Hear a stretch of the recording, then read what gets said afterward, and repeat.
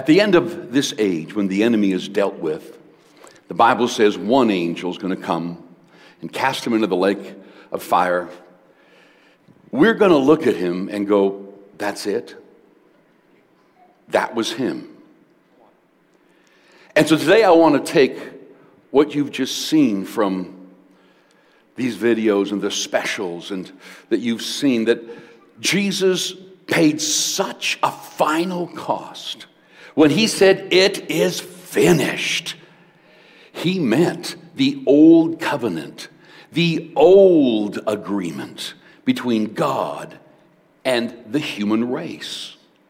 And so this new agreement that Jesus made, when John the Baptist saw him walking towards him in the crowd as John the Baptist was baptizing people, he said, behold the Lamb of God. He didn't say, behold the King of Kings. He didn't say, behold the Son of God. A lot of other titles he could have used. He said, behold the Lamb of God, the very symbol that had diverted punishment and curse for thousands of years. In the garden, when Adam and Eve sinned, the Bible says God brought them skins.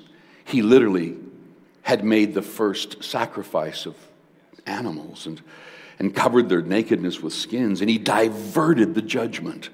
If we could just understand that what Jesus did on the cross and was so final that all curses were diverted, all punishment was diverted, that everything in your past and your future was laid on Jesus as the Lamb of the whole world.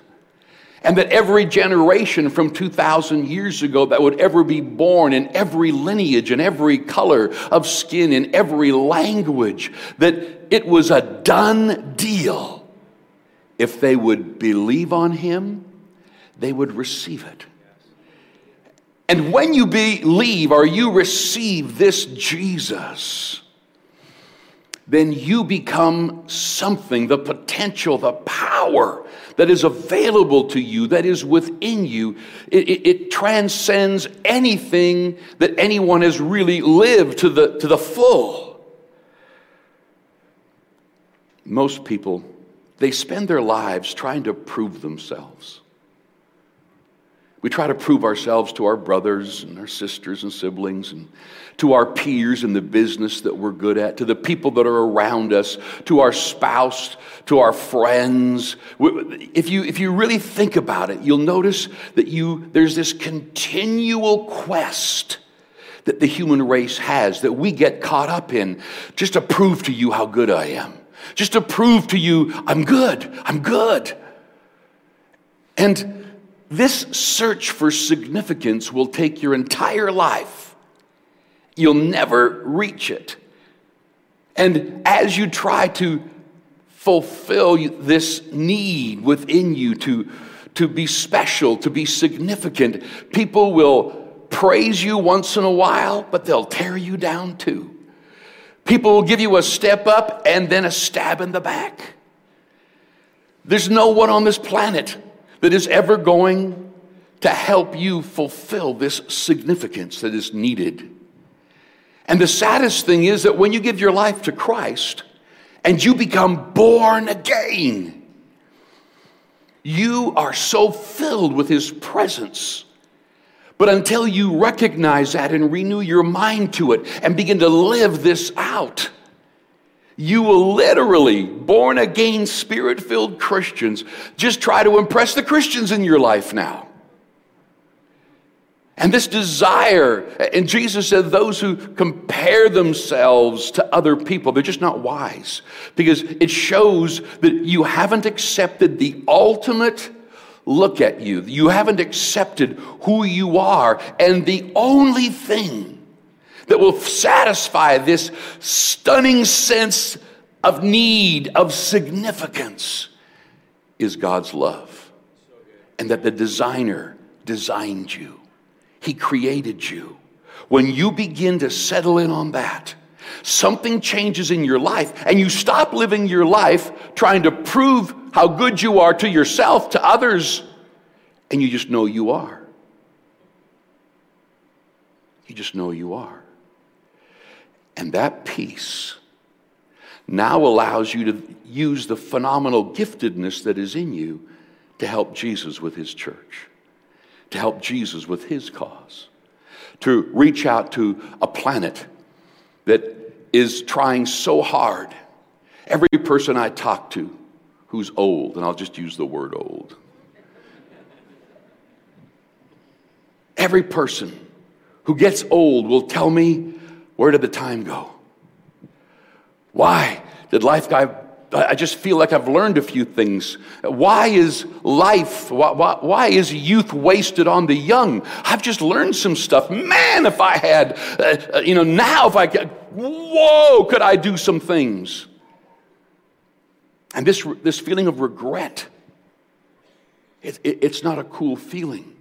But if we come to Jesus as we are, as messed up, as needy, as searching for who am I, what have I done, am I important, am I significant, am I special? And you begin to recognize how loved you are, that God let his son die in your place.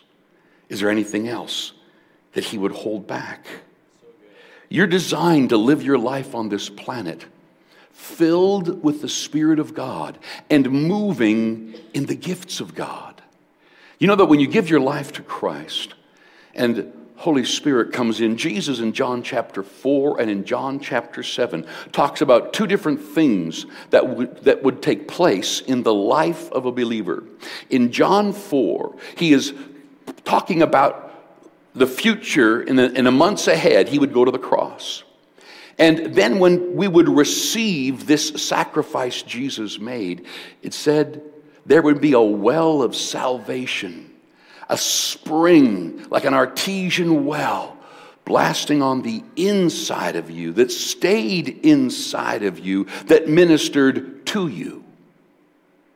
And that well of salvation would minister peace, joy, significance, patience, faith, everything that was in Christ would be in this well of salvation, in this born-again experience. That it would just, and you could stir this well up. You could keep it flowing. You could draw water from the wells of salvation, an Old Testament prophecy says, meaning that as you try to look for this significance through a spouse, through your teachers, through your kids, through your peers, through your friends, from yourself, and you just know there's more in you that you can't get, or you've accepted the lie that you're worthless, whatever goes on, this well of salvation was been designed to minister to you and grow you up and mature you till you're the devil's worst nightmare, till you're something that walks the planet with such joy and with such peace that there's a supernatural flow of God on your life.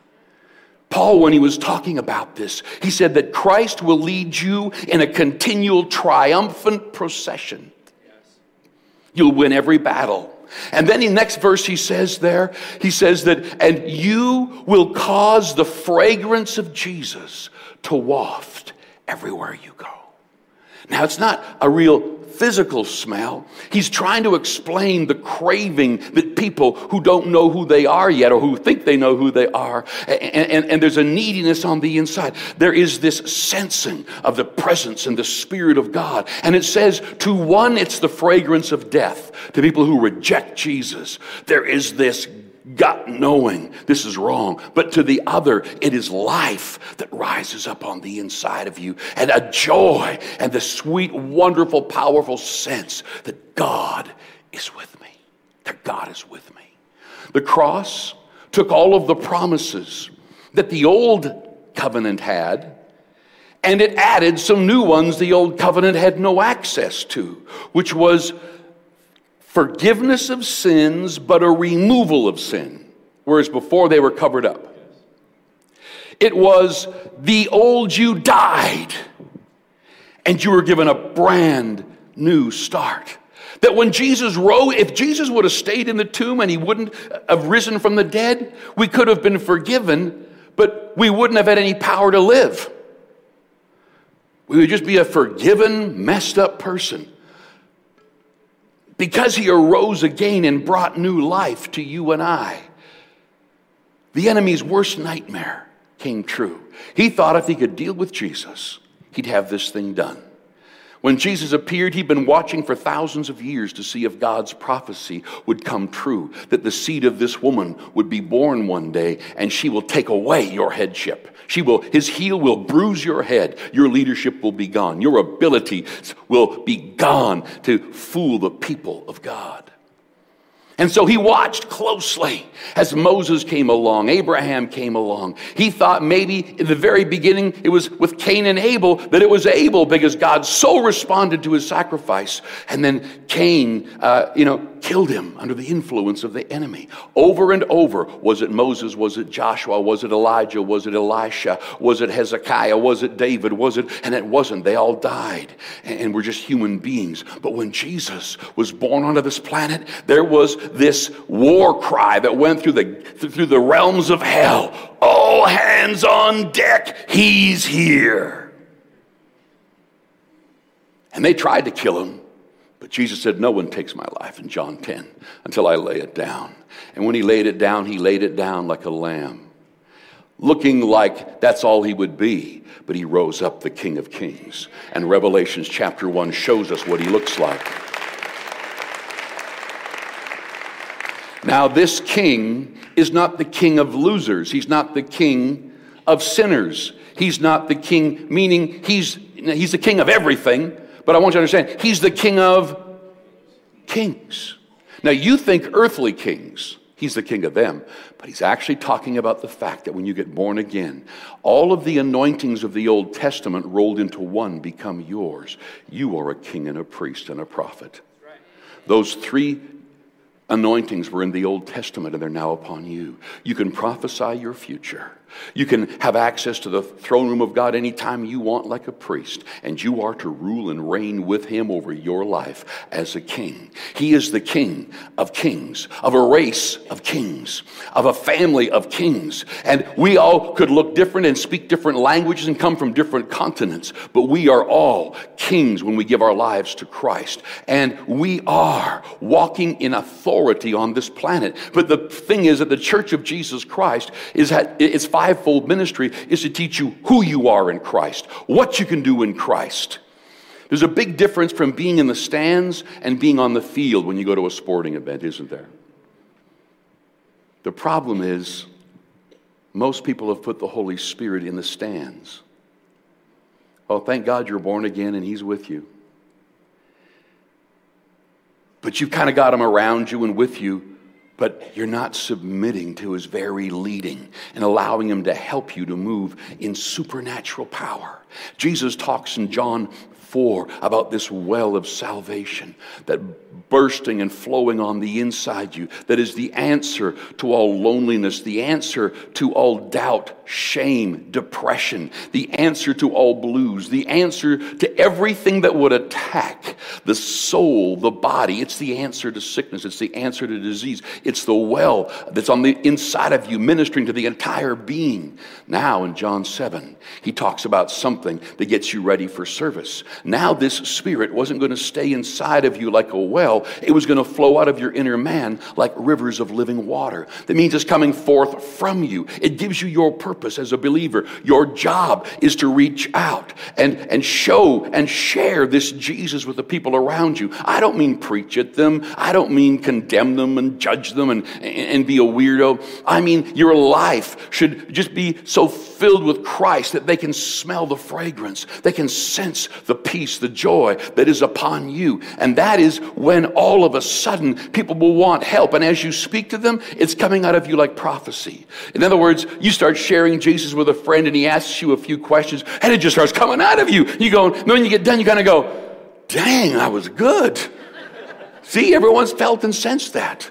You'll be amazed how a simple prayer with someone who's needy and the power of God will begin to flow in their life because He's flowing out of you like rivers. He's supposed to go meet the needs of the people. This world will not know joy and peace until the church takes its place and becomes salt and light. Every country has got believers in them. And those believers, as they take their place, it shows all the hungry who are looking and wondering and trying to figure out what's this life all about. They begin to sense something different on believers because of what Jesus did.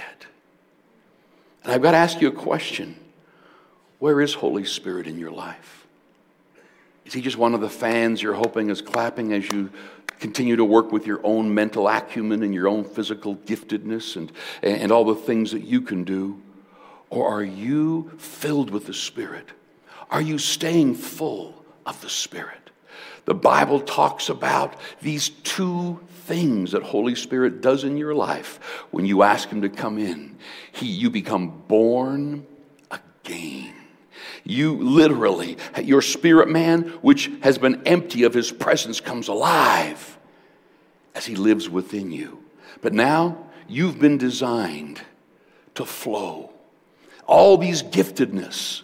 You know, in 1 Corinthians chapter 1, verses 4, 5, 6, 7, 8, 9, it says there that everyone has been given charisma in the Greek. What that means is that you have these grace gifts.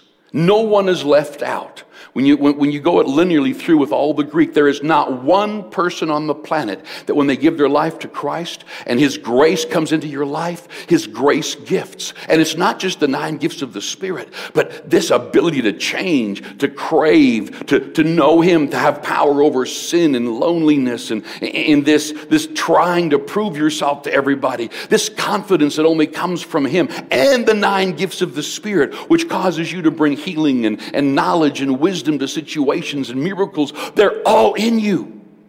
Nobody is left out.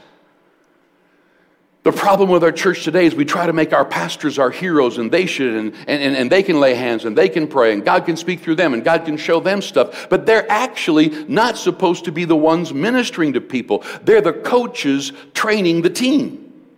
You don't go to a football game and see the coaches on the field. Some of them haven't seen their shoes in years. They couldn't run 10 meters. But they're gifted to coach.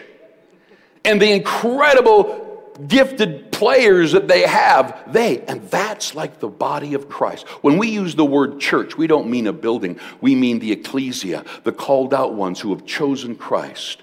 Within you are gifts and abilities that Holy Spirit placed upon you. It is a gift. You can't earn it. You can't make it work. You'll never be clean enough or perfect enough to operate. You just start now. Just share your testimony. Let people know. Live this life so filled with the Spirit that people can sense the fragrance of God. If people can't sense the fragrance of God around you, then you need to ramp it up. I don't mean be weird. I just mean there's a presence about knowing Him that people can sense the confidence. And they do already. Many of you don't realize that. I remember sitting at a restaurant having a cup of coffee, and this complete stranger who was a bodybuilder, a huge man, walks over to my table and looks at me and goes, stands right against me. I'm stronger than you. I went, my cup of coffee in one hand, I went, cool. And I hoped he was going to go away because I could see he was a little bit out of it in a way. And he puts his finger in my face again and he says, I'm tougher than you. I said, dude, I'm happy for you. That's cool. And he stands, looks at me and goes, but you've got something I don't have. There's a power about you that I don't have. I said, sit down, I'll tell you about it. So this man sat down and I said, it's not me. You're not sensing me. Dude, look at you. You can lift more than me. You're stronger than me. You're probably tougher than me. But the power that I know is because of Jesus Christ. And he said, well, can I have that? I said, let me explain it to you. It's not just a power, it's a person. Over the course of the next 30 minutes to an hour, I shared with him this Jesus and what he does to a full-grown man. I remember as a young teenager, I think I was 18 or 19 years old, my dad in his church was having us pass out invitations to a concert we were having that, it was a very kind of a soul-winning, open to the whole, everybody come and check out great music and get a chance to give their lives to Christ. And I'm walking through one of the worst areas of the city. And as I'm walking through there, I walk up to these guys and I just hand them each a leaflet just talking about the concert. And they looked at it, and then they all got up and got around me in a circle. The leader kind of grabbed it and scrunched it up and threw it on my feet, and he goes, "Oh, really? So who is this Jesus?" I said, "He's my friend." He said, "He's my God. He's my Lord." "Really? He's your friend?" I said, "Yeah." He said, "Some friend. You see, these are my friends." He said, "And me, my friends, we're going to kick the beep, beep, beep out of you." You guys know what beep means in video?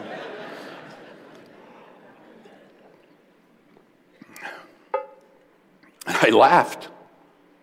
It's amazing the confidence God can bring into your life. Because it was a bad situation. You don't laugh on a bad street with a group of 4 or 5 guys around you. But I laughed. And he said, "My Jesus, what's he going to do?" I said, "The Bible says that around us right now are angels in the spirit realm that'll stop you. Or he'll give me the power to take all 5 of you." He looked at me and he goes, "What kind of Christian are you?" I said, "I'm actually the real one, the real kind." And I said, "Do you want to hear about it?" And he goes, "Yeah." And there's a fence behind the sidewalk there. And they all sat down. And I just started sharing with them this Jesus and what he does to a human being, how he changes us, how that you become another man.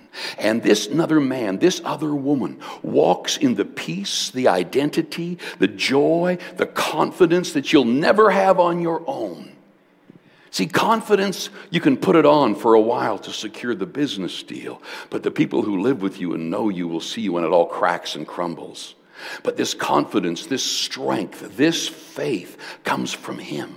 And he makes women more of a woman in his presence. He makes a man more of a man in his presence. The way he's made you isn't just natural, but the supernatural presence of God comes upon your life. And then you get the gifts of the Spirit. And I don't just mean the 9 gifts. Those are stunning and phenomenal. I just mean something goes on in you. And as you begin to know Jesus and spend time in his word, something should change about you. There should be a confidence that makes you get up and walk. The Bible says that when they heard the disciples who were unlearned speak, they knew they had been with Jesus. Why? Because that same calm and peace, that same fragrance, that's the only word you can put to it. What was it? Well, I don't know. For one person, it might be the peace and the joy and the smile in the midst of depressing circumstances. To another, it might be the confidence and the steely look in a person's eye that isn't just a look, it's the presence of God coming out. I don't know. Other than this fragrance of God can manifest itself in so many ways. And when grace touches your life, it's never silent. It always speaks and it always manifests.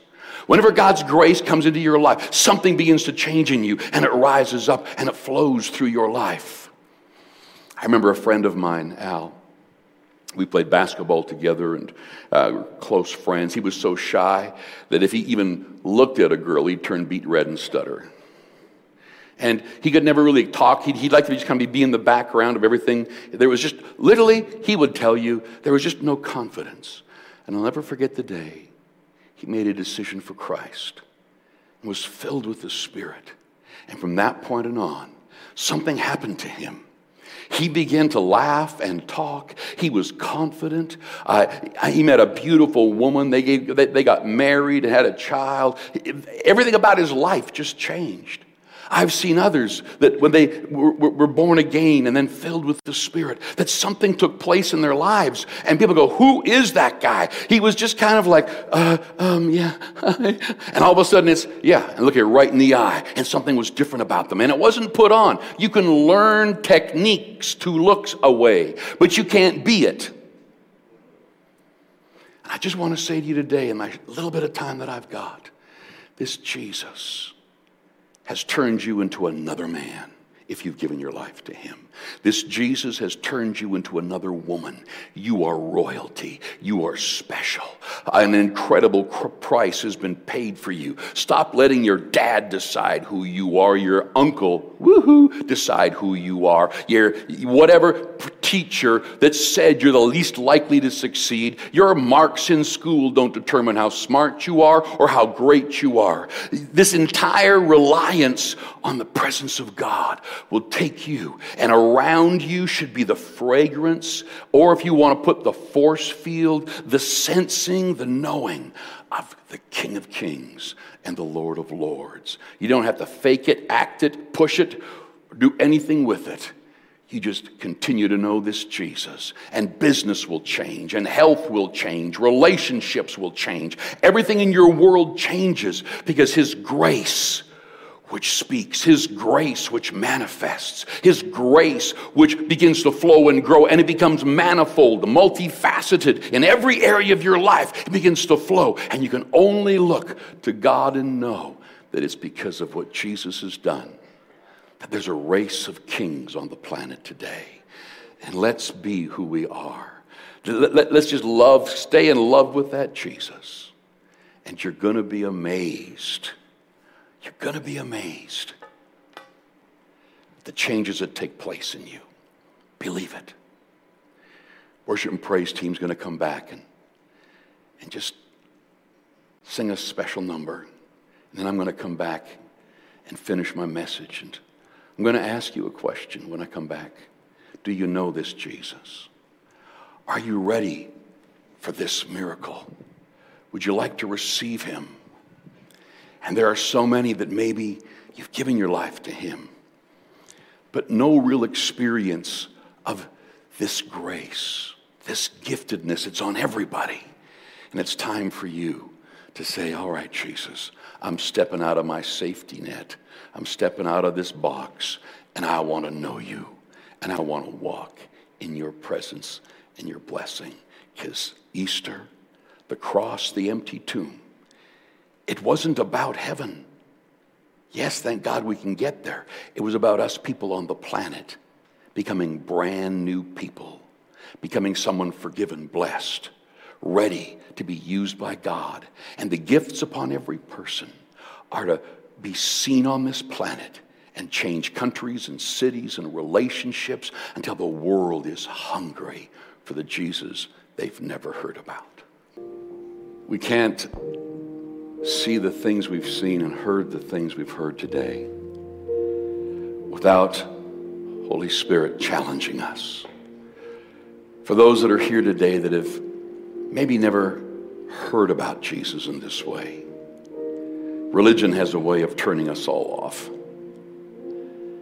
But a real relationship with Christ is something all of us crave. And I'm going to lead everybody in a prayer that I prayed at one time in my life, and others here have, of just giving Jesus permission to come into my life and help me become that other man, that other woman that I've always wanted to be. And for those that are here that aren't sure, you might say, Leon, I was raised by Christian parents, I went to church, cool. But no one can make this decision for you except you. And if you're not sure, then this is for you as well. With every head bowed, and before I lead you in this prayer, if you're saying, please include me, Leon, today, I'm giving my life to Christ. But just you folks all over the auditorium, open your eyes and just give me a wave till I see your hand. Put it right back down. Thank you. Others, thank you. Just going to sweep this way. Thank you. Coming to the center over here. Just give me a quick wave. Thank you over there. Thank you, ushers, for helping me. Thank you.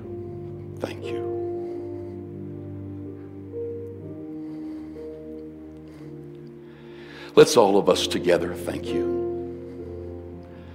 Let's all of us together pray this prayer out loud with these amazing folks that God's been speaking to today.